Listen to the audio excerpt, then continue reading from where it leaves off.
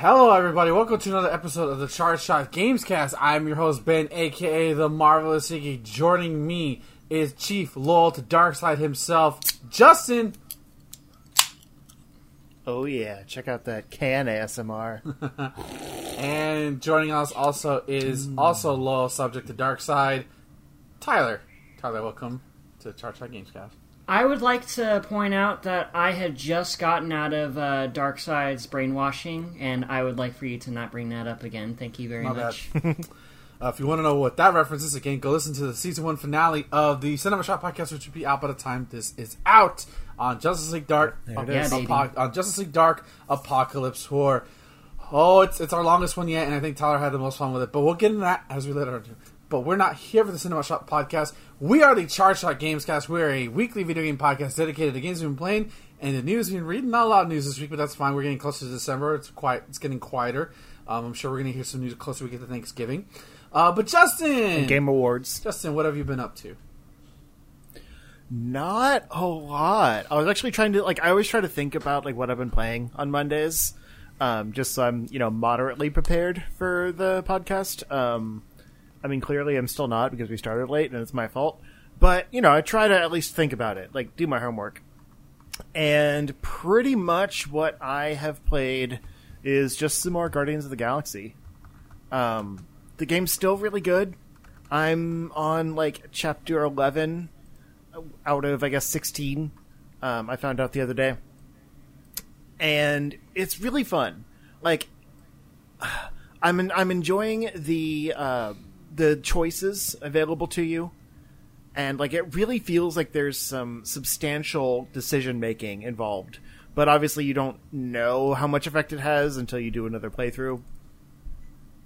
And supposedly that has its own set of problems because unless you just go into the chapter select and watch things again, the only way to actually get your kind of new game plus progress to carry over and get the rest of the costumes and stuff like that is to just, restart the game and play through it again. So I would like more of kind of a theater mode where you can just go in, watch the scenes and see how, kind of a choose your own adventure type thing, see how they would play out, depending on your choices. But I guess they want to have the replay value in there. I totally get it. But it means I'm probably not going to see the other options to know how much different it is. But yeah, sometimes I wonder if you actually can fail or succeed at certain things and drastically change that section of the game. Because there was one in particular, without getting too much into story spoilers, where you're basically trying to kind of convince this religious zealot that you Church of the God, what is the church's name? Fuck. I can't remember. I have the book over. It's not Church of the Fuck. No, it's not Church of the Fuck. Hold on, I'm gonna get the book. Anyway, while he's doing that, it is you're trying to basically convince them that you are you're they're delusional and you need to be able to save them or whatever. And there's a key character involved in that you're kind of trying to break from the church's influence or whatever. And it seemed like I failed the dialogue options, and ended up having to basically fight my way out. Church of Universal Truth. Yes, that's it. That's the one. You read Guardians of the Galaxy, you're gonna want to read this. Sorry. I guarantee that's what the game is based on. Probably. It's what the movie's based on. A lot of it is in there. No spoilers. Does that comic have a character named Nikki? I don't remember. It's been about 2 years since I've read it. Okay. What does Nikki look like? Send me a picture and I'll find. Hi, Kitty. Okay. Yeah. That doesn't. Cat. Not a name that immediately pops out to me. Not like Moon. Okay. Not like Moondragon. It's possible they change names and stuff to kind of keep the the secret alive or whatever. But she's an interesting character. I like her a lot. It definitely shows off the graphical power of the game because she looks real sometimes. The facial detail, the freckles, the facial, the motion capture work is very well done. Sometimes there's some Uncanny Valley stuff going on in this game. She's very convincing. Mantis is very good too, but I feel like just by nature of kind of the more like alien look of her, there's still that uncanny valley of like mapping a human face to kind of a, you know, alien structure. But anyway, actually, I really like Mantis in this. I didn't realize how much they like basically neutered her in the movies. Like she can like see all time periods at once, and it's really confusing because like she doesn't know, like she knows basically every future, but she doesn't know which one is going to happen next. So she basically, well, of course they had to nerf that. That's what Doctor Strange did. Sort of. But he looked into all the different timelines and then was able to tell, like, which one they succeed or whatever. Mantis basically sees, like, past, present, future all at once in all timelines. So the only time she actually knows, like, that the, you know, the future is the actual future is once it happens. So she makes a lot of comments of, like, oh, good, this is the one where we don't die. Because of, like, some event that happens, it's like, oh, okay, now I know which timeline we're in. So, yeah, she's really fun. But, in general, I'm liking, like, the narrative and the character moments in the game more than I'm actually enjoying playing the game, if that makes sense. Like, anytime it gets, like I said, that section where, like, I seem to have failed the dialogue encounter and had to basically fight my way out, like, I kind of checked out during that whole part. And, like, if you get to the end of, like, a combat encounter and die, it starts you back at, like, the inciting incident for that encounter. So it could have been, like, multiple, like, waves of enemies that you fought through, and then you got killed on, like, the last enemy that was, like, almost dead. Nope. Still, like, another 10-minute combat you have to go back through. Oh, God. That reminds me of when I played through Remember Me back in 2013. That was the worst. Yeah. And the combat just isn't that great. So, like, if it was enjoyable, I wouldn't mind having to redo it. Like, with Spider-Man, I had to do that a lot. But I also really like that combat. This feels kind of chunky. Where, like, the gameplay doesn't quite match the, like, quality level of the actual production value in the game. Mm-hmm. So, I'm kind of thinking about it critically because, like, we're getting ready for the Game of the Year time. And this is going to be one of those tweeners where I'm not sure where it falls. Because I've really enjoyed my time with it, and I want to beat it. But also, like, I get kind of burnt out when there's too much, like, actual gameplay. I kind of like it as, like, a playable movie where you decide what they say next. Like, that's the appeal to me. So, I don't know. But I definitely recommend it to anyone that's kind of on the fence. Because it is a very good game. And like I said, it's very well made. Which is important. And it's been really cool to get, like, all the costumes and optional collectibles and things like that. Although I feel like I've missed a lot. Because I have quite a bit more to unlock. And I'm in, like, the last fourth of the game. I really don't want to do a New Game Plus to get the rest of the costumes. But they're super cool. Aside from that, there's not much. I did a little bit more of this Mario Party All Superstars. Just like minigame, like mount minigame stuff against computers. Just because I like to take on the daily challenges and stuff like that. I was supposed to stream it last week, but my capture card stopped working. So like I was getting ready for the stream and couldn't get a feed. So instead I like scrambled together and pulled up the original Mario Party, which, you know, has some similarities at least. And we did that over NetPlay. Not quite the same thing, but like I was stubbornly like insisting on getting a Mario Party stream out. And it made me mad that I like bought this game like specifically to stream it. Granted, I'm gonna keep playing it, but like I got it now, you know, for that reason, and then we didn't even get to play it. But there will be other chances. Chance time. But yeah, the main thing I wanted to say here was like I forgot how simple the first Mario Party was, because I played 2 a lot more growing up, and that one introduced like items, and like I thought the boards were more dynamic. It had all of the mini games from the first one, some kind of retooled in better ways, and then also like a bunch of new ones. So that felt like kind of like the definitive N64 Mario Party game. And so I never really went back to the first one. But yeah, like there's no item shops. There's like that was the biggest difference to me, honestly. So really, like the only things you spend coins on are stars, or like a few set spots. Like obviously, people can steal your coins at a boo and things like that. And then like there's certain things that influence the board, but that's it. And it's kind of weird. Like I felt like it wasn't super easy to get a lot of coins, but like the game definitely felt a little more sterile because it didn't have as much like of the chaos factor of, you know, buying up items and like moving the star at the last second because you drop down the chain jump or whatever that item is.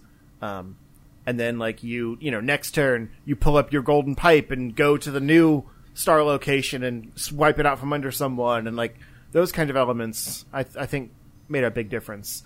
Also, like considering it's the first game, you'd think that like the world was their oyster, but a lot of the mini games are kind of meh. It's like there's already some duds in there, and it's only the first entry. That was kind of surprising. Obviously, some classics, but I'm just saying I'm surprised how many of them were like, you know, chance games, or the like cut a rope and see what happens types. So I definitely like I want to spend more time with Superstars because I think it pretty much has all the best mini games from the first game, at least. Some of the others I question why they were included, but it at least brings in the best ones from the first few games.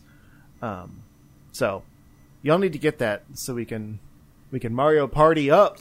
I'll get it eventually. Yeah, it's just not in the cards right now. It came at a really horrible time, but it did. So, like I said, I was not going to get it yet. It was probably going to be like on my Christmas list or something. I thought about it, but you know, whatever. Yeah. Yeah, that's about it. Like I've dabbled in a few random things on PS Vita and stuff, but unfortunately, I have to concede the rest of my time because I can't really think of anything. No harm, no foul. All right, Tyler, what do you got, buddy? All right, so I started off the week playing a bit more of Fist of the North Star, Lost Paradise.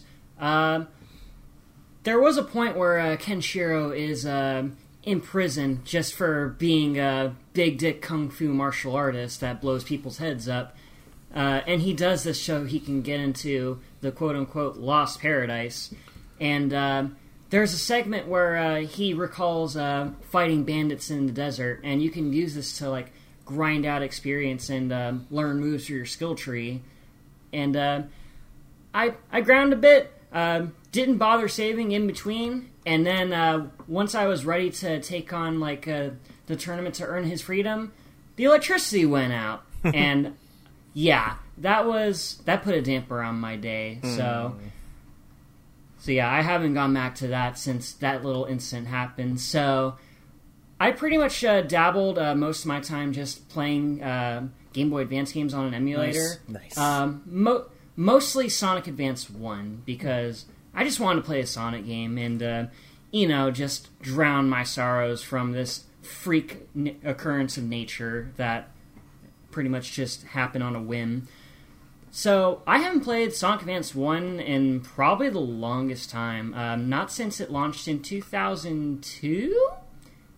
That sounds right? It came out around the same time as Sonic Adventure 2 Battle on GameCube, back when the Dreamcast unphenomenally died away. I kind of assumed Sonic Battle on the Game Boy Advance came out around the same time as Sonic Adventure 2 on GameCube. Sonic Battle came out around the same time as Sonic Heroes in 2004, I believe. That's strange synergy. But yeah, Sonic Advance 1.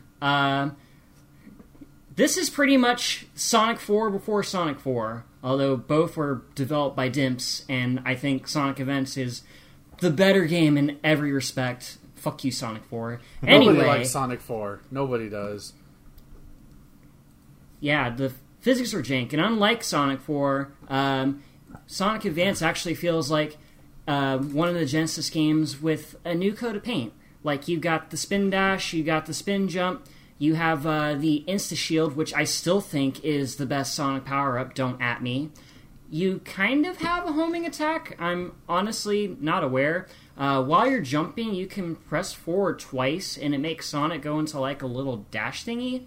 I think that's supposed to be a homing attack, but when I use it on enemy, it didn't lock on or anything, so I'm going to assume it's just a fancy little maneuver that doesn't really do anything.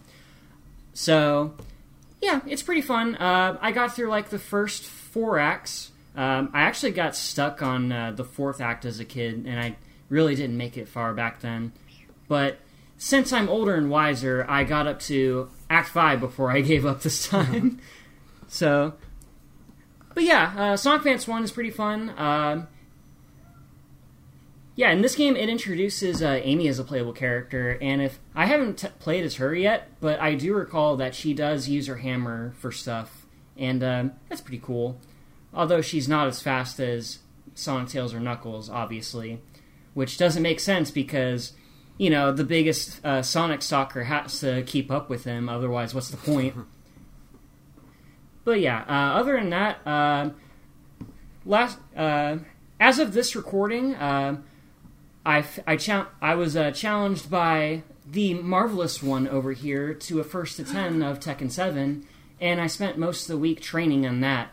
I got in a few good matches during my practice runs. I actually learned that in Season 4, Jin got a new move that can act as a really good launcher. I didn't utilize it at all. I literally just learned this move, and I honestly couldn't recall how to apply it for like combos and stuff. So I just stuck to what I know. And not to spoil anything, I'm pretty sure Ben will go over it in his segment, but I did pretty well. We got a full 19 matches, but he eventually came out on top, and again, I'm going to congratulate you on a fine performance, good sir.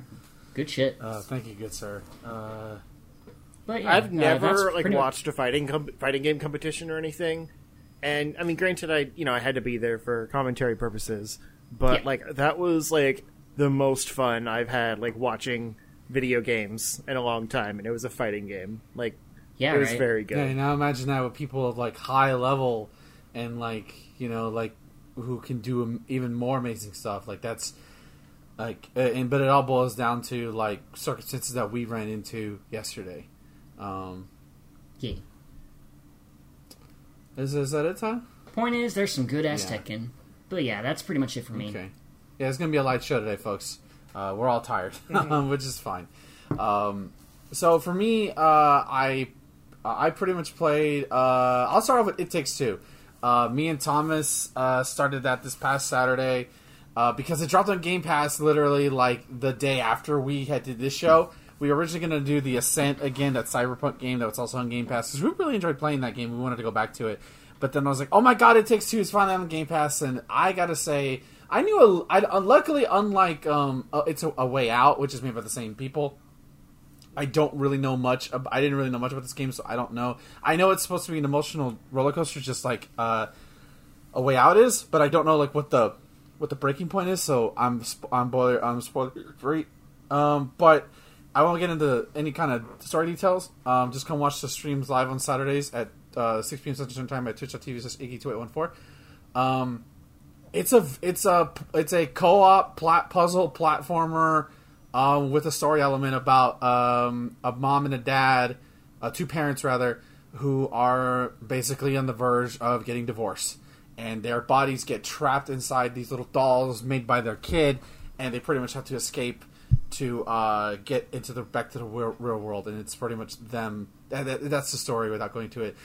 There's a wonderful book that's called The Book of Love, and he talks with a Spanish accent like this. You need love! He talks like that. Very energetic. Oh my god, I love that book so much.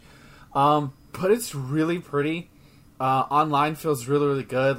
It's crazy how, it does split screen, and normally I hate split screen, but I didn't even feel like I noticed it. It was, I don't know. They've somehow managed to just make me not think about split screen. But it's very fun. The physics feel really good. It feels good platforming. It feels good double dumping and dashing. Like, you can tell they studied a lot of, like, what makes 3D platformers fun and how they control. It's really solid because I've played good, decent amount of 3D platformers that just don't get it, or, like, they feel clunky, they feel intuitive, or they're trying to feel like the N64. I'm looking at you, Yooka-Laylee. I'm looking at you. That's not a good reason. I knew you were going to bring that up. Sorry. Luckily, the sequel, the spin-off sequel, what, I don't know. The 2D game. It's a sequel in a different place now. Yeah, lucky the 2D game is a lot better. So, God, try It Takes Two. Like, seriously, play it with a buddy. Play it with somebody who's close to you. We didn't beat it because I felt like I don't know how long this game is, but I know it's A Way Out is not that long. So we'll probably beat it with either this coming session or the next session, depending on how far we get. But there's some shit you don't expect to see in there, and it does that wonderful trouble of, like, let's shrink everything down and make everything else around you huge and make it terrifying. But regardless of who you play as, it's a lot of fun. It's going to be one of my contenders for games of the year. That's for sure. Just by playing it initially and just everything about it. Besides that, I want to play it, but the two people I'd probably play it with are playing it together. You have Tyler right here. He's never free. You work too much. Work a schedule, motherfucker. I talk with Thomas and be like, I got Mondays and Sundays. There you go. Ty, you wanna play It Takes Two? There you go. See, I mean, I can't do Mondays though because that's this. There you go. So, how long is it? Like, how far did you get? Do you think? We only played about 2 hours, and we felt like we got a good chunk of the game. We did like 3 or 4 stages. We did a couple of bosses, so about 2 hours. I doubt it's more than 6 hours because The Way Out was not that long either. And especially if you blitz through it, and there's like mini games you can find, you can play, and they're just like A Way Out. They're a little bit more off the beaten path, but they're fun. So far, we played Whack-A-Mole. That was fun. Oh, that was so fun. Besides that, the only game I've really been playing this week has been Trials of Mana Remake, which I can proudly say I beat the base game today, which is really, really cool. My boss of this run was the Lich King, and God, it looks like I kind of want to play the SNES version again to get this boss, because it looks like a beating heart with thorns and a dude in the middle of it. It's gnarly, and for what I remember looking up at the guides, in the SNES version, it was the hardest. The Lich King is the hardest boss. No, not the Lich King. I can't remember what this one's called. But it's the hardest boss in that version. It was kind of annoying here, but it wasn't too bad. I still maintain that the wall fight in both the SNES version and the remake is the most bullshit fight of them all. Just because it's just pushing you, and you have to fight that thing again on your way to fighting Belladonna. If you choose. Reese as your main character. So, but I beat it. Got the happy ending. Got the mana tree revived again. Got the good emotional ending.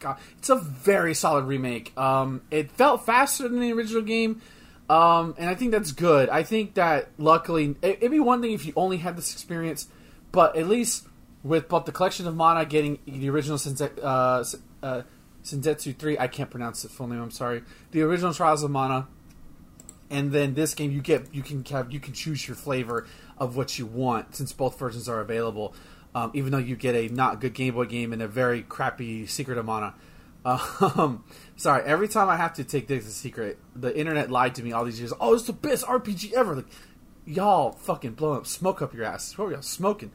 But honestly, Secret of Evermore is a better secret game than Secret of Mana, and it's not even a Secret of Mana game. No, it's not a Mana game. It's not. It's just it just has a similar title. But yeah, well, I mean, it plays kind of similar too, but it's better. But in true remake fashion, they added some post game content, and I think I'm almost done with it. It's not long, which thankfully it's not long. Pretty much, it adds a new class, and it's kind of weird because it technically happens before your final boss fight with the main villain. And pretty much after you beat the boss, because there's 3 bosses in Trials of Mana, you get depending on which character you choose. Which I love that idea. I love that idea that there's other bosses depending on what character. It just means replayability is just right there. And And it's this witch who's been trapped in this other dimension, and she's pretty much like, after 10,000 years, I'm free, that kind of stuff. And make my monster grow. And so this book is pretty much summons you to Veneza, I think Duran's hometown or home state, whatever it's called, a country. And you're told that like she is going to arise. You have to do something. You have to get to class 4, and it kind of feels weird that they talk in that sense because they don't ever mention upgrading classes in terms of the story for it. So it felt a little weird. Honestly, this is what it felt like. It felt like that anime movie that comes after the season ended, where like now they get these new powers and like now they get to all these things, even though after the main villain has been destroyed. Oh, okay, this is a little weird, but we're gonna go with it.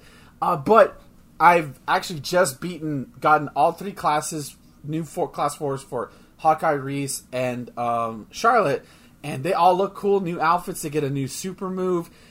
It's all really cool, and it was worth it. I initially almost gave up because for Reese, the first thing you do is you fight against this bee thing. So the pretty much the story is that you need to find an item. They need to find an item that's special for them. Luckily, this version doesn't make you like. Luckily, the game will tell you exactly where to go. And for each character, you get to fight a boss. And for Reese, it was like these giant bee things that were super hella hard to deal with. Oh my god! Like it felt like they're constantly throwing shit at you. If you're gonna do that fight, take out the enemy, the smaller beast first, then work on the big bee. You'll have a much easier time, and just try to survive. That's pretty much what I did. If you're not over leveled.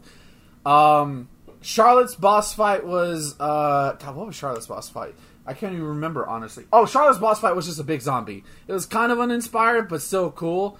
But Hawkeye's boss fight I thought was really cool because it was a giant mimic. Because his brother, or his close friend, who's like a brother to him, Eagle, hid the treasure, and of course he would trick it to be a booby trap and put a giant mimic chest. And it's his big red mimic chest. It's really cool. But by that point, the boss was nothing to me. Like in terms of my level. What I do like from a story standpoint is that pretty much each character like suffers from tragedy. So her parents died before she knew them.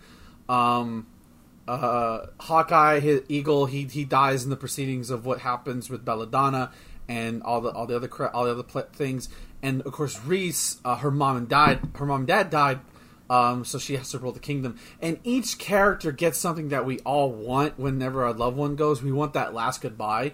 And all like the Star Wars spirit forms of them appear to them like one last time. With the exception of Eagle, it's like a pre-recorded message. But in the instance of Charlotte and Reese, it's pretty much like, we're so proud of you. You know, we're sorry that we left you this way. And it gives you that sense of, not to say that the game wasn't missing it in the early on, because I didn't feel like it was missing from the base game, but it felt like a nice closure to it. Like it's rewarding you with story content. Then in this post game, it felt worth playing it, and it doesn't seem long because, like I said, I'm probably gonna beat it after this. We're at the boss. I'm at the final boss. I don't know how difficult she is. I'm scared to find out how difficult she is, but we'll see. I'm actually, and funny enough, I wasn't even gonna do the post game. I was gonna just start a new run with Angela, Duran, and Kevin. Yes, the hero known as Kevin. And just do another run. I'm still probably going to do that. I really want to just play them again because I want to see what the other three play through, and then probably put it down for a while and then come back and like mix and match. I actually thought about doing a party combination of Kevin, Angela, and Reese, and I coined it as two hot women and an awkward furry. That was going to be my and a pizza place. Yeah, exactly. That was going to be my screenplay for a Secret of Mana movie. Two hot women and an awkward furry named awkward furry. So the Big Bang Theory. Awkward furry named Kevin. Wait, somebody a furry on the Big Bang Theory? So Twilight. Okay, no. I was like, nah. Twilight's actually more accurate. Yeah, that's true. So yeah, that's about it. I mean, like I've streamed. I don't want to talk about the other stream games I've played. Oh, I guess I'll talk about the first second. Yeah, that was arduous. It was fun. I swear I thought Tyler was going to whoop my ass 10-0, considering he is more familiar with the 3D space than always. Shout outs to Justin and Nero or Lo on commentary duties.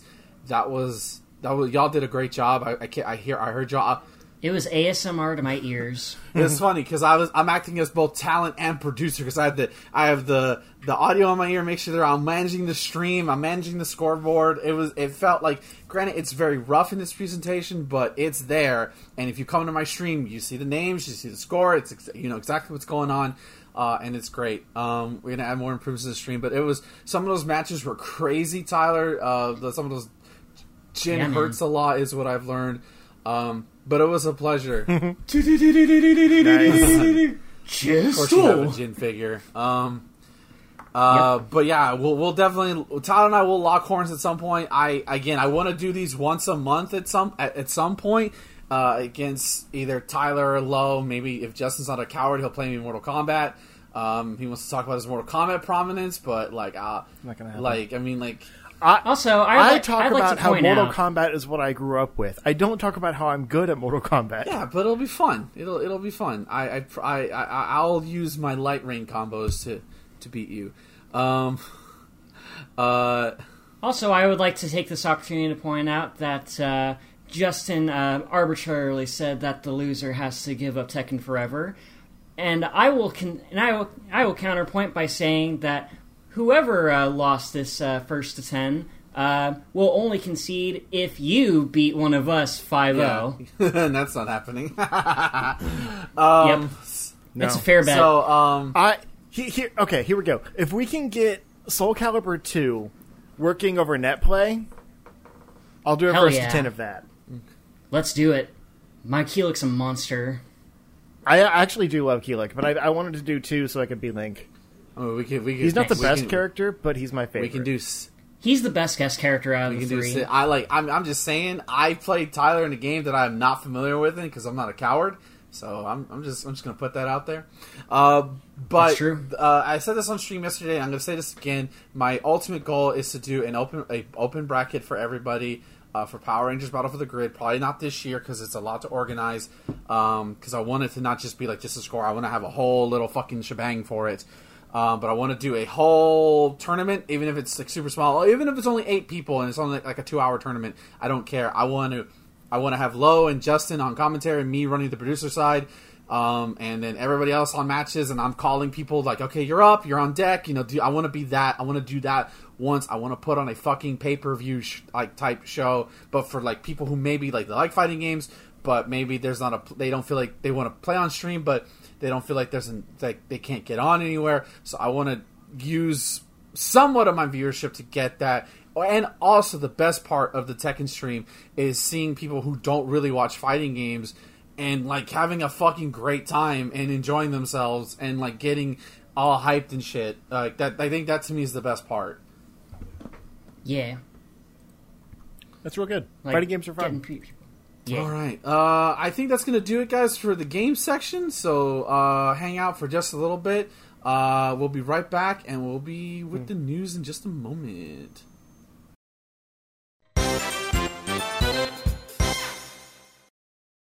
Hello, everybody. Welcome back to the news portion of the Charge Light Gamescast. This show is probably not going to be too long, guys.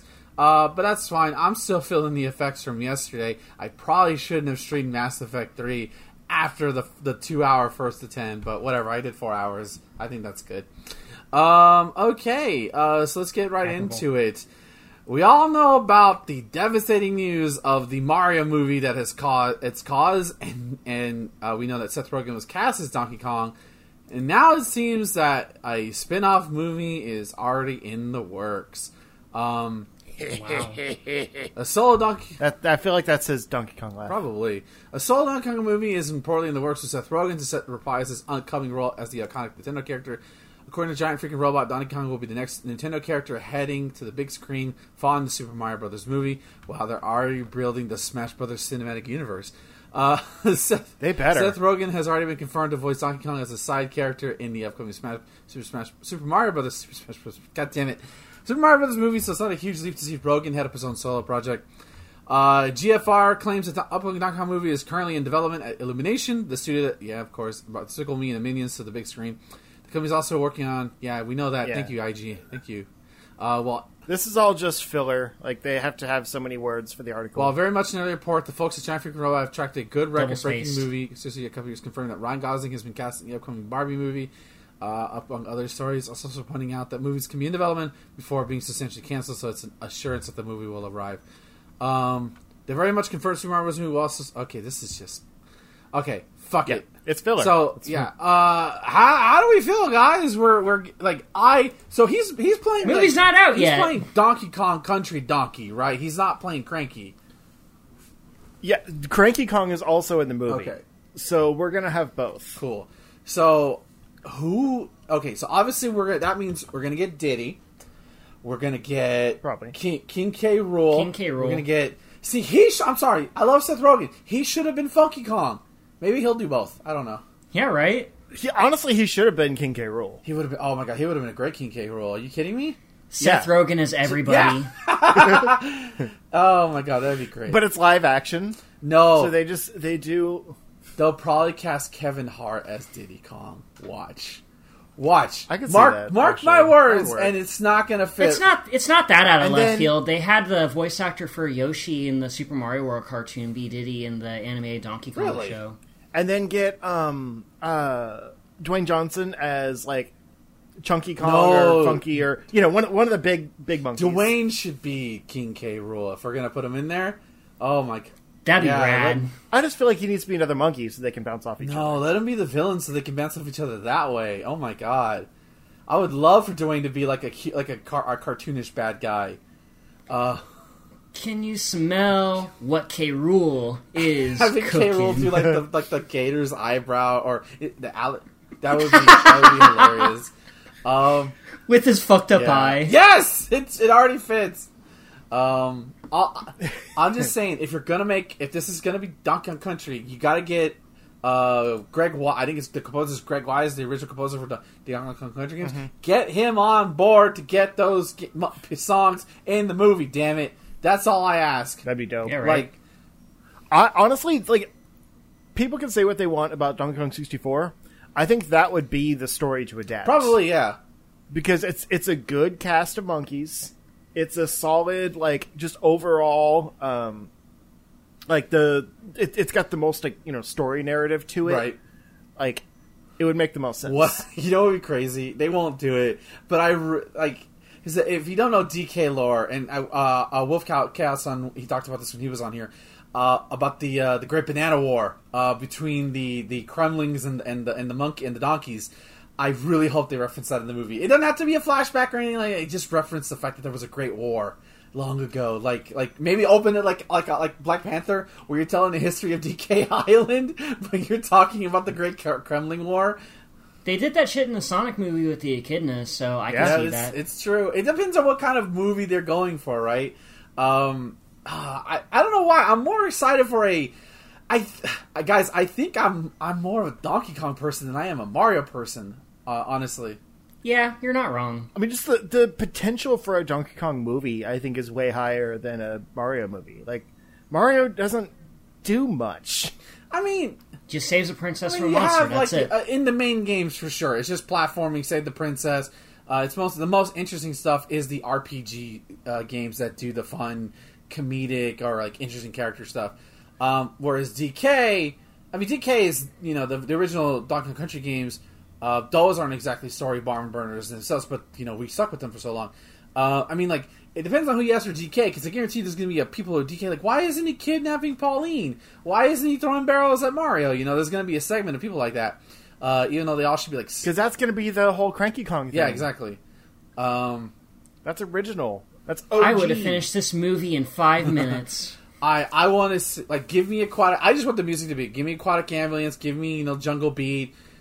Give me all those good Greg Wise tracks and stuff like that. And we need a reference to the DK rap. That has to open the movie. It's like the Digimon movie. They open up with the Digimon rap. I mean, they could do like a Shrek thing. It plays over the credits. Like the cast comes out and they do the DK rap. Oh my God! Can you imagine Seth Rogen doing his?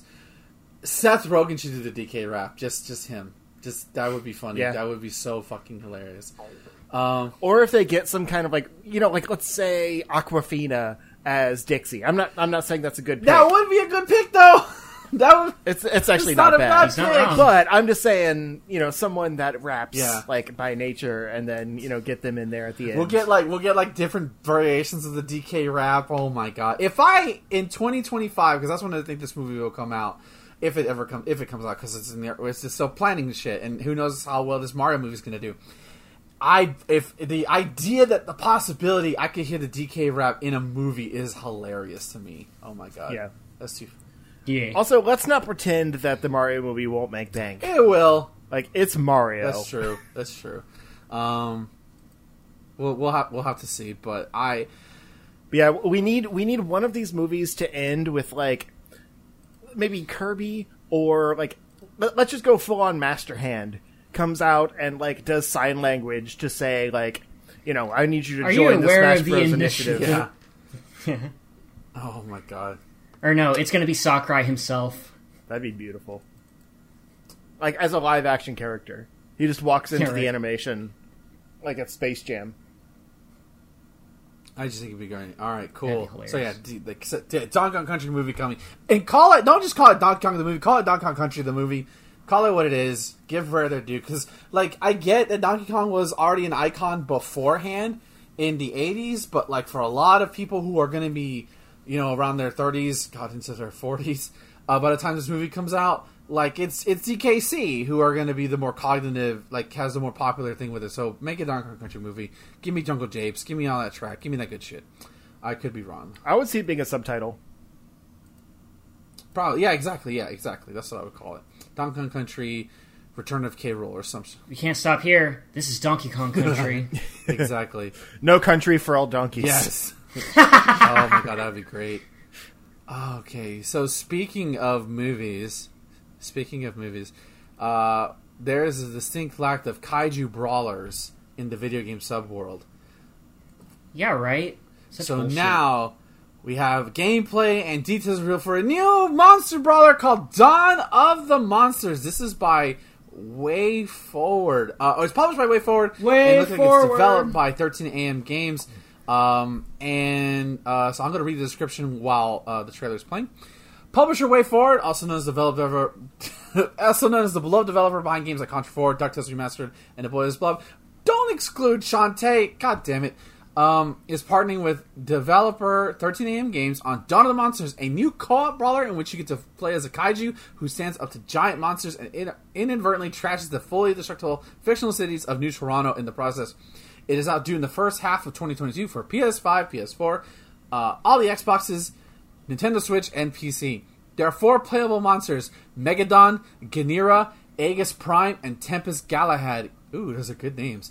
Each has brutal abilities, cataclysmic attacks, and finishing moves. As you can see in the trailer above and in the screenshots below, Dawn of the Monsters is a unique comic book like art style, and WayForward says that the kaiju designs are done by legendary Godzilla character creator Shinji Nishikawa and Godzilla comic book artist Matt Frank.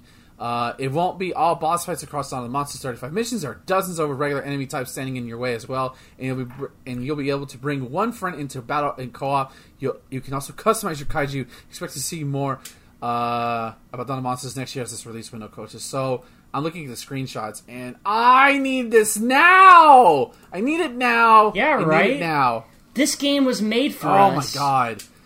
I really like the art style. Yeah, definitely. It's so the cool. colors, oh my god! I'm talking myself out of the OLED, but I can see like on the OLED these colors just like popping like crazy. Yeah. Oh my god, this is fantastic, and it just came out of nowhere too. Obviously, and the fact that they got a Godzilla artist on here is just like, super fitting. The destruction. There's a few monster brawlers coming out soon. Like it's a resurging genre, and there was rumors that a Pacific Rim game is coming too. It just hasn't been announced yet. So like, Tyler, are you gonna main the Jet Jaguar as robot monster?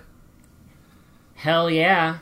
Yeah. I'm curious to see how this runs on Switch, obviously, but because I would prefer to have it on Switch. But yeah, these monster designs look great. And then I need this now. This looks so cool. This looks so fucking... Only 4 monsters, though. Yeah, it's a small roster. It's probably a budget title, and hopefully, if it does well, we'll get more monsters or like it'll DLC or stuff like that. But yeah, hopefully it gets the Streets of Rage 4 treatment. Yeah, I hope so. Like, come on, Toho! You're sitting on a fucking plethora of... God, make a fucking game already. Or pay somebody to make a good game already. Shit! Sorry. Well, I mean, we're getting one, so this is the closest we're going to get. And happy birthday to Godzilla. So. I didn't say that last week. And you can check out a new Godzilla vs. Hedorah mini-movie that's out now. It's actually pretty fun for like 5 minutes. Nice. It's out there, Sully. So there you go. Brawl of the Monsters. And yes, I will first attend anybody in this if this has online play. I will beat your ass. Let's go. Okay. So not anything else to say, boys, before we move on? I need this injected into my veins. Okay. So, unfortunately, we do have some bad news in regards to a certain Marvel game coming out next year. No, Avengers is not shutting down. Sorry, I have to do it every time. Yep. And we have some news about Marvel Midnight Suns. Hey, everyone. On behalf of Firaxis Games... is it Firaxis or Fireaxis? First, it's Firaxis.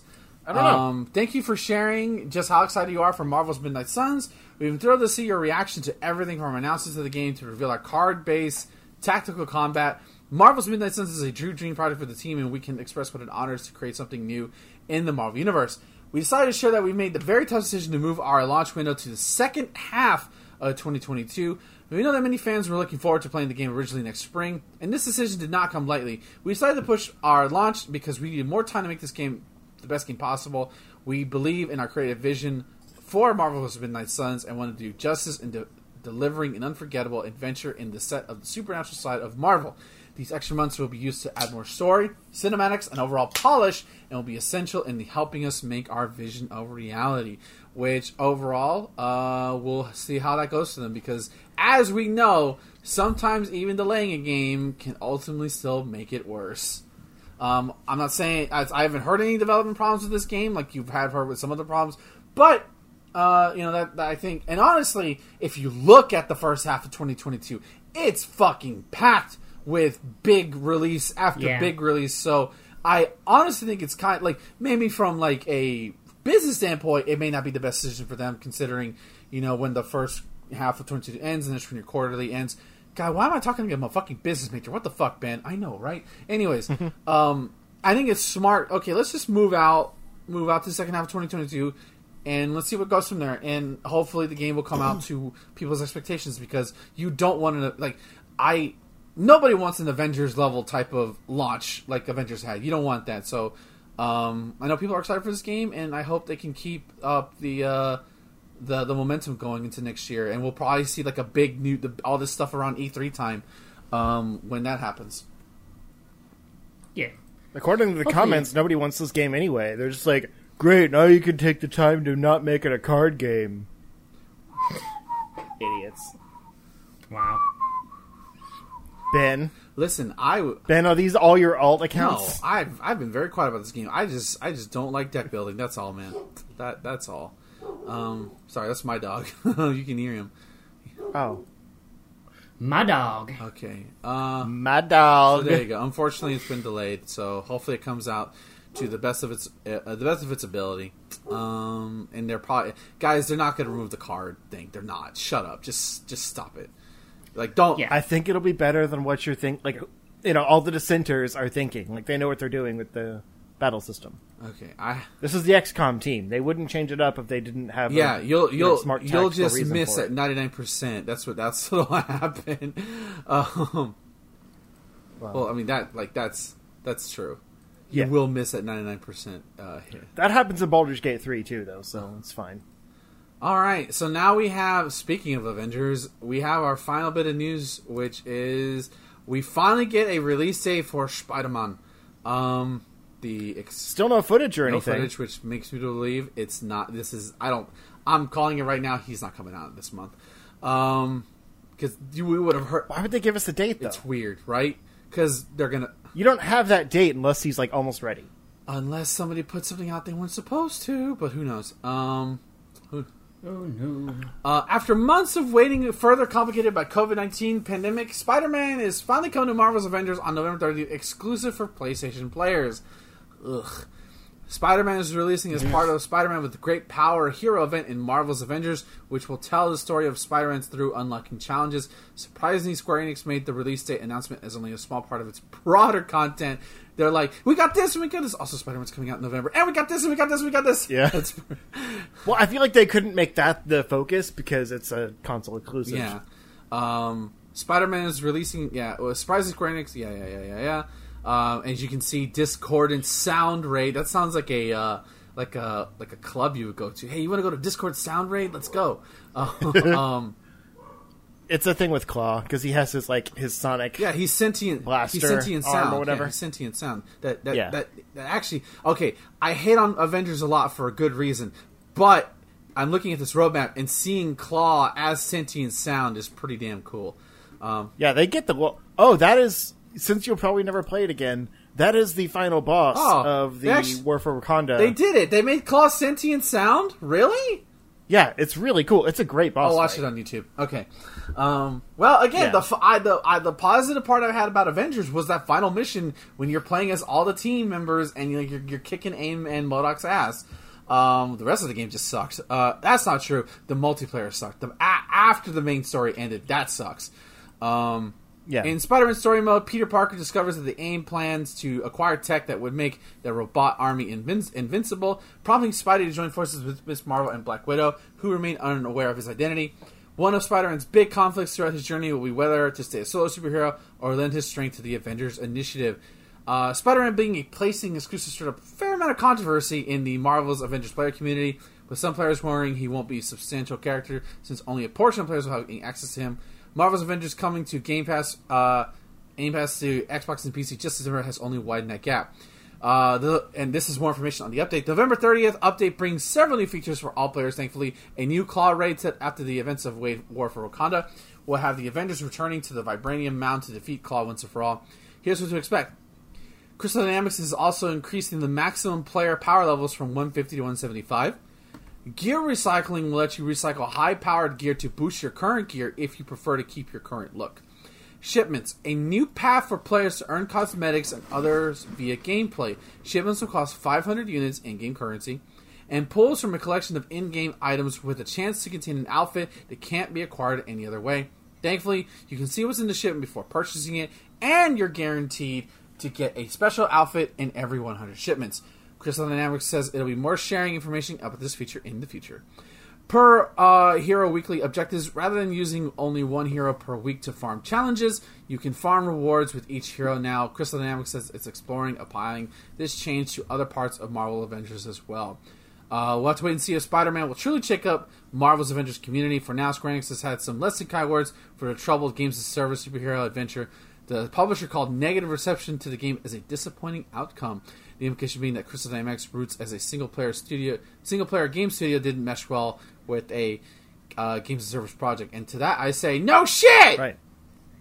Because it shouldn't have been a games as service product. Yeah. So. You had the fucking hottest license in the fucking world, and you, to quote Angry Joe, who I don't like doing it, you done fucked it up. Sorry. Yeah.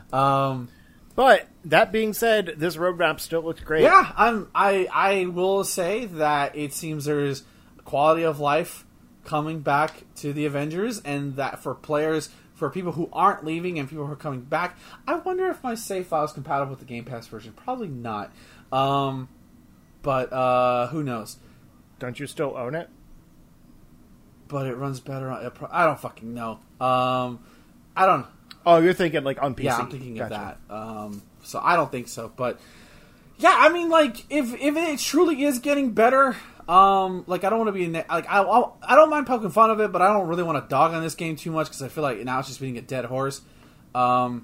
But like if I still think that, I mean, the Spider-Man thing is still bullshit. But like if there's other quality of life stuff coming, then and it's making the people happy, and it seems like the War of Wakanda stuff was cool for everybody. Yeah. That's good then. I don't know. I feel like they could have backpedaled on the Spider-Man stuff and said, we're going to put it out there for everyone, and no one would have cared. Like, I mean, sure, the Sony fanboys would be like, oh, they're caving and giving Spider-Man to the Xbox, but nobody cares about those idiots No, anymore. they're a small minority. Right. So I don't see why they didn't, unless it is just a thing where, it's probably... Sony is paying for the inclusion, and so they get them to themselves. This is why it's a weird thing. Like, I admit, I'm going to get to use them, and it's still a weird thing. Yeah, and like, I still say one of the biggest problems with this game is that could have solved a lot. I mean, granted, it would have added more development time, so it's not easy to say this, but like, I feel like crossplay should have been implemented if you're going to do something like a big, massive multiplayer thing. You can combine PlayStation, Xbox, and PC users across all platforms. Yeah, you're going to run into more bugs that way, into more definitely from PC players fucking with shit. But I mean, there's already plenty of bugs. Yeah, true. But I feel like that would have helped a lot of problems. Obviously, that's not easy to add, depending on the scale and the size of the project. But I think that would have like eased everything. But obviously, probably who knows? Maybe at some point they were talking about it, and then like, hey, we got this. Obviously, can't do it because like, how would you then incorporate the fact that this Spider-Man character is only on PlayStation? Like, how do you? And then like, you want to join a lobby, how do like? Also, like, it's fairly expensive generally to do crossplay, and they might have just like thought about it as part of the roadmap, and then when they retooled the roadmap because the game wasn't doing well, they're like, well, that's probably one thing we can just quietly not put out there. Yeah, who knows? I mean, not to say that crossplay was ever talked about for this game. It wasn't, but I think it would have been nice to have it there. But who knows? It is. I think Avengers is still burning money. It's not financially. It's not great. People are still leaving a lot. I don't know how the Xbox Game Pass is helping. Now that it came out over a year, I know. I won't lie. It probably got a little bit of a boost just because it's on Game Pass. I'll try it. Considering it was a lot harder to find players on Xbox versus people on PlayStation, since most people bought it on PlayStation for Spider-Man. I mean, there's still a ton of people that boot it up, play through the campaign, and then drop it. And it is a perfectly good game to do that with. It's just not what the developers intended, so it plays kind of funky because it's got that games of service stuff shoehorned in, where it's like, if you just want to enjoy the single-player campaign, you're going to have to deal with the games of service stuff still to do that. Yeah, and that, I think, and that's where the story stuff suffers, when it forces you to do that, versus taking in like the Marvel Universe and the characters and stuff like that, so... There you go. Well, hopefully Spider-Man plays cool, and hopefully it's not a bug-filled mess when he launches at the end of this month. Well, he is a bug. Well, no, he's not a bug. He's an arachnid. Stop it. Stop perpetrating lies. I will not have that on my show. Sorry. To be fair, he's an arachnid, not really a bug. I mean, everyone in the movies and stuff calls him a bug. Yeah, because they're idiots, and they're probably Trump voters. Anyways. Wow. Doc Ock is a very smart man. He's smarter than you.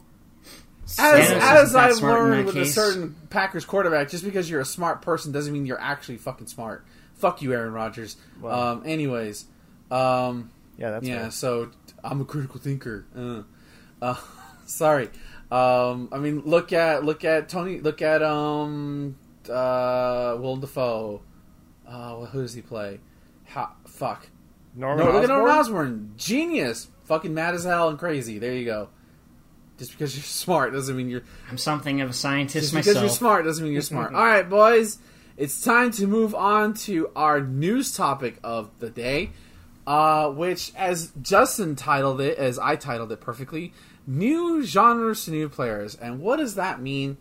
Well, I decided, what is it like introduce, say you're an avid, say Tyler is an avid of puzzle games, and he likes puzzle games. I am not. He likes playing Tetris and Columns on his Sega Genesis and stuff like that. But maybe Tyler... Picross. Picross, exactly. That's more Thomas's thing. Yeah, I know. But maybe you want to branch out, and you want to branch out to the brave world of 3D platformers. So what we're going to do is we're each going to pick a genre. I'm going to go around and pick a genre, and y'all are going to pick a genre. Tell me no. and what you're going to pick. And your job is to pick at least 1 to 3 games. You don't have to pick all 3. As to what would be a perfect introductory game to introduce a newbie. They're familiar with games, but they're not familiar with this type of genre. So I'm gonna go to Tyler first. Tyler, first, what is your genre, and then we'll go to Justin. What's his genre? So Tyler, what genre are you picking? So I was thinking, because this has already been done before on numerous occasions, I would think people that are wanting to get into fighting games would have to probably play an action game, like a prelude to it. So you're gonna pick fighting games, right? Okay, so right now we're just saying the genre. We'll get to the picks in just a moment. Yeah, we're just Okay. Justin, what genre are you picking? Turn-based RPGs. Okay. Like Clockwork. That is a bold one. Both of you stole my fucking answer, you clowns. We didn't discuss this beforehand. That's on you. All right. Well, I will take first-person shooters. There you go. As somebody who doesn't play first-person shooters, I feel like I am good enough to say this. So let's go to Tyler first, since you were already getting your ball going. What are 1 to 3 fighting games that you introduce to a newbie? For fundamentals, I would probably point out to Street Fighter 2. Which version of Street Fighter 2? That's the question. Probably hyper fighting. Either that or vanilla. It has the basic fundamentals of everything you need to know about fighting game. Like with neutral, your basic combo string, not combo strings, but more like your spacing tools, all that. You got your charge characters or Shotos, all that good stuff. That's probably my introduction to fighting games at the basest, purest form. Okay. Anything else? You got any other fighting games, brother? Okay. I got 2 more. For 3D, probably Virtua Fighter 2. Really? Okay. Because just like with Street Fighter 2, that pretty much introduced the fundamentals of 2D fighters. Virtua Fighter 2 is probably the prime example of taking a 3D fighter and just simplifying it to newcomers to a good degree. It's probably easier to get into than say Tekken. And I should know, I'm pretty much an expert, as you know. But yeah, Virtua Fighter 2 is probably my second pick. My third one, obviously Mortal Kombat 1, just because of if you want to get into not MK2, which is MK1 is jank, man. That probably make people hate people playing MK1. I mean, I'd go Ultimate MK3. Oh! Yeah, either that or 2. I could take either one.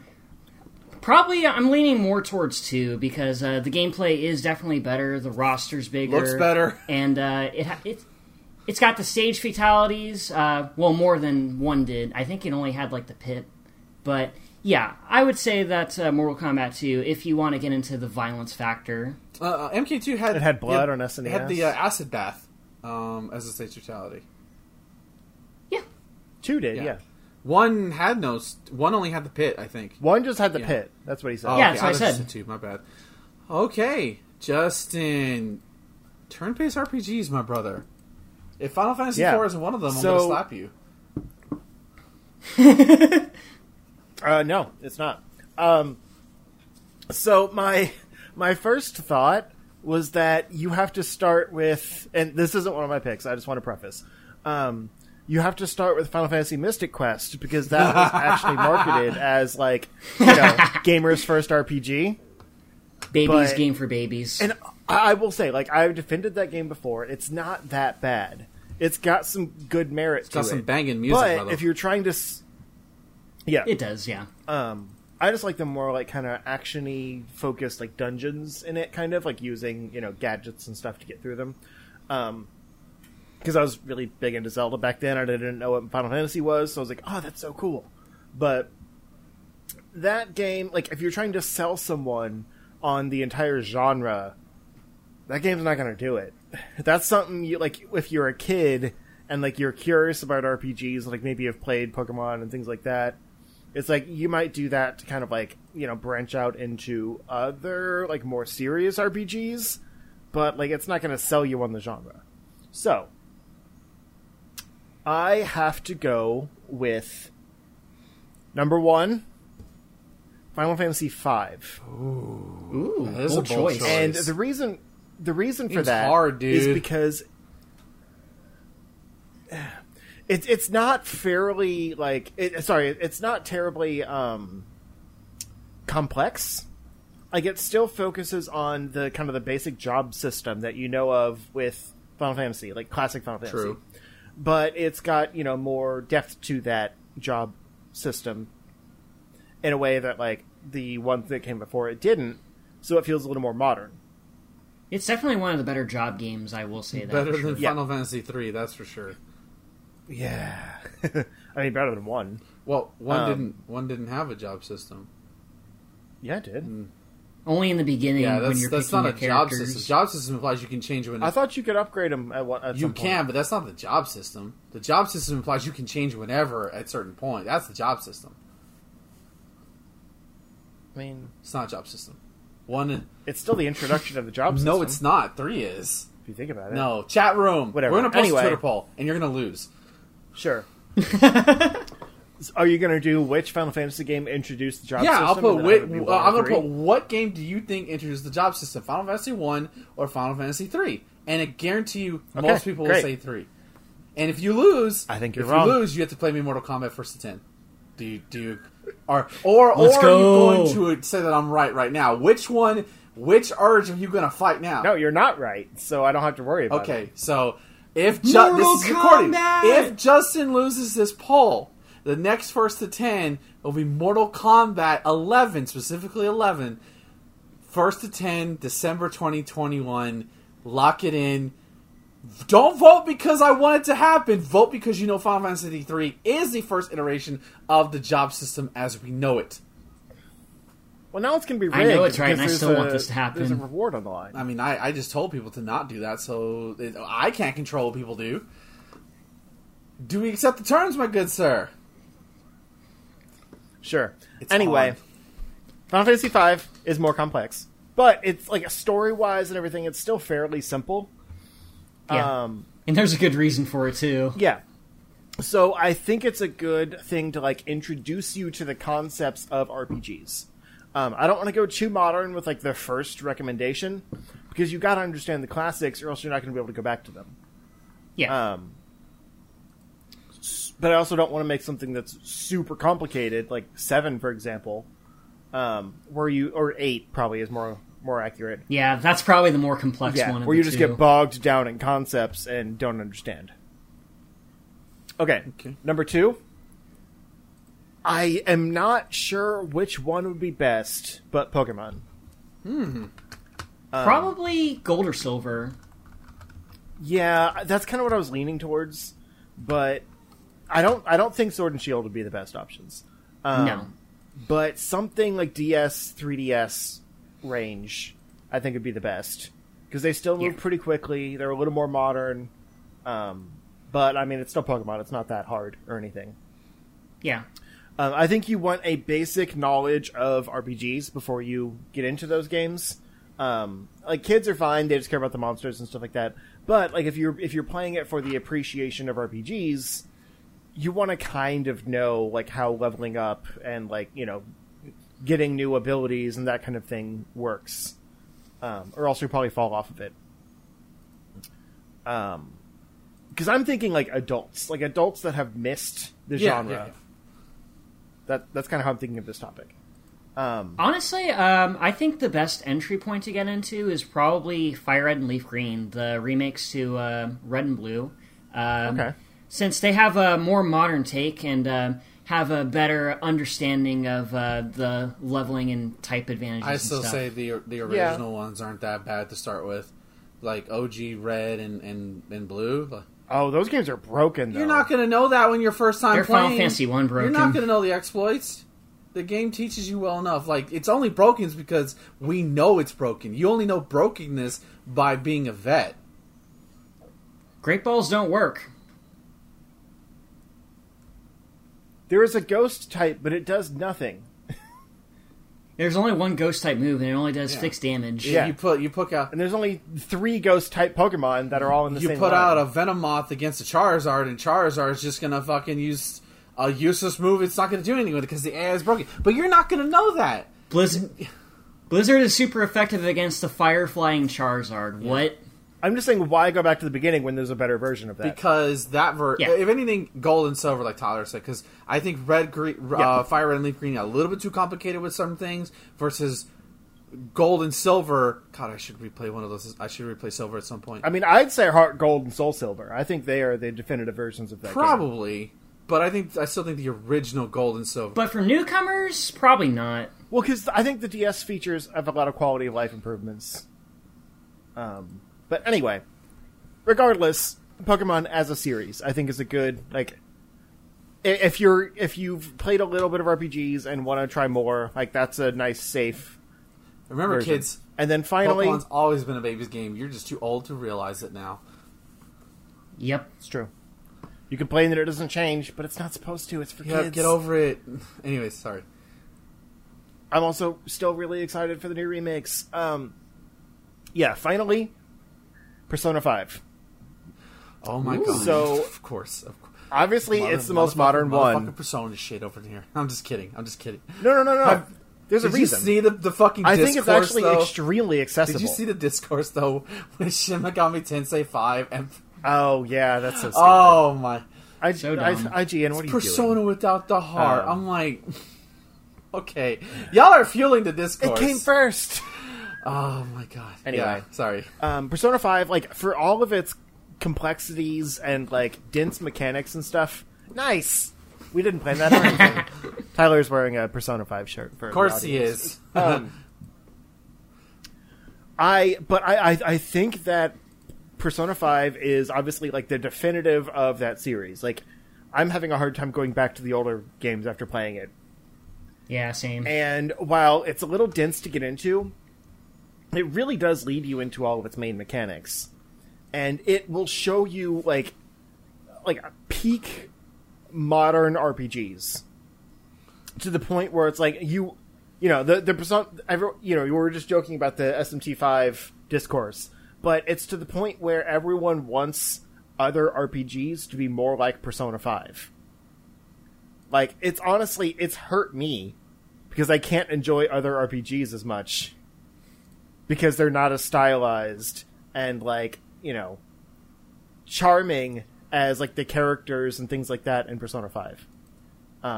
So if you're wanting the role-playing part of it, that's it.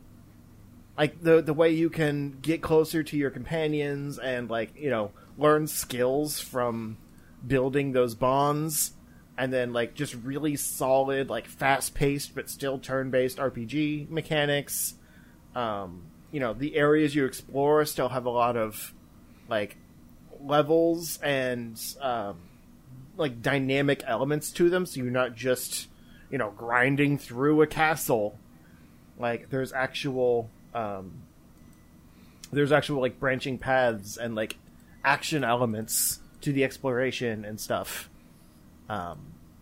It will make you see how good turn-based RPGs can be, for sure. Okay. And then, probably if you can get through that one, you can play any. Yeah, pretty much. Yeah. Okay. Alright, so for me, for first-person shooters, obviously I don't have the biggest experience with first-person shooters, but I feel like I'm the most qualified to do this one because I do way with them as a beginner. So my first one will be the original Doom. Gotta go with that classic. I played that one very recently. It's remarkably simple in the pick up and control. It's still super fun. Super fast paced. I mean, like, you could say that the newer one would probably be better, but I think those games, especially for a new person, would be a little too fast paced, a little bit too much going on. Versus in the original one, it's pretty much point, click, shoot. The maps aren't too big. It can be a little daunting where to go sometimes, but I feel like it's intuitive enough to figure things out eventually. You may not get every single secret in every single area, but that just encourages replayability. You can beat the game in under 2 hours or some stupid shit like that. Even if you don't know what you're doing, it's not a long game at all. It's the big motherfucker of FPSs for a reason. And I was debating either that or Wolfenstein, but I was like, I feel like Doom is the better way to start. Yeah. So, yeah. That first one for me is Doom. Also, shout out to Tangy recommending Paper Mario 64. That is actually a really good starter RPG. Not traditional in terms of Actually, I was thinking about Mario RPG, like the SNES game, instead of Pokemon.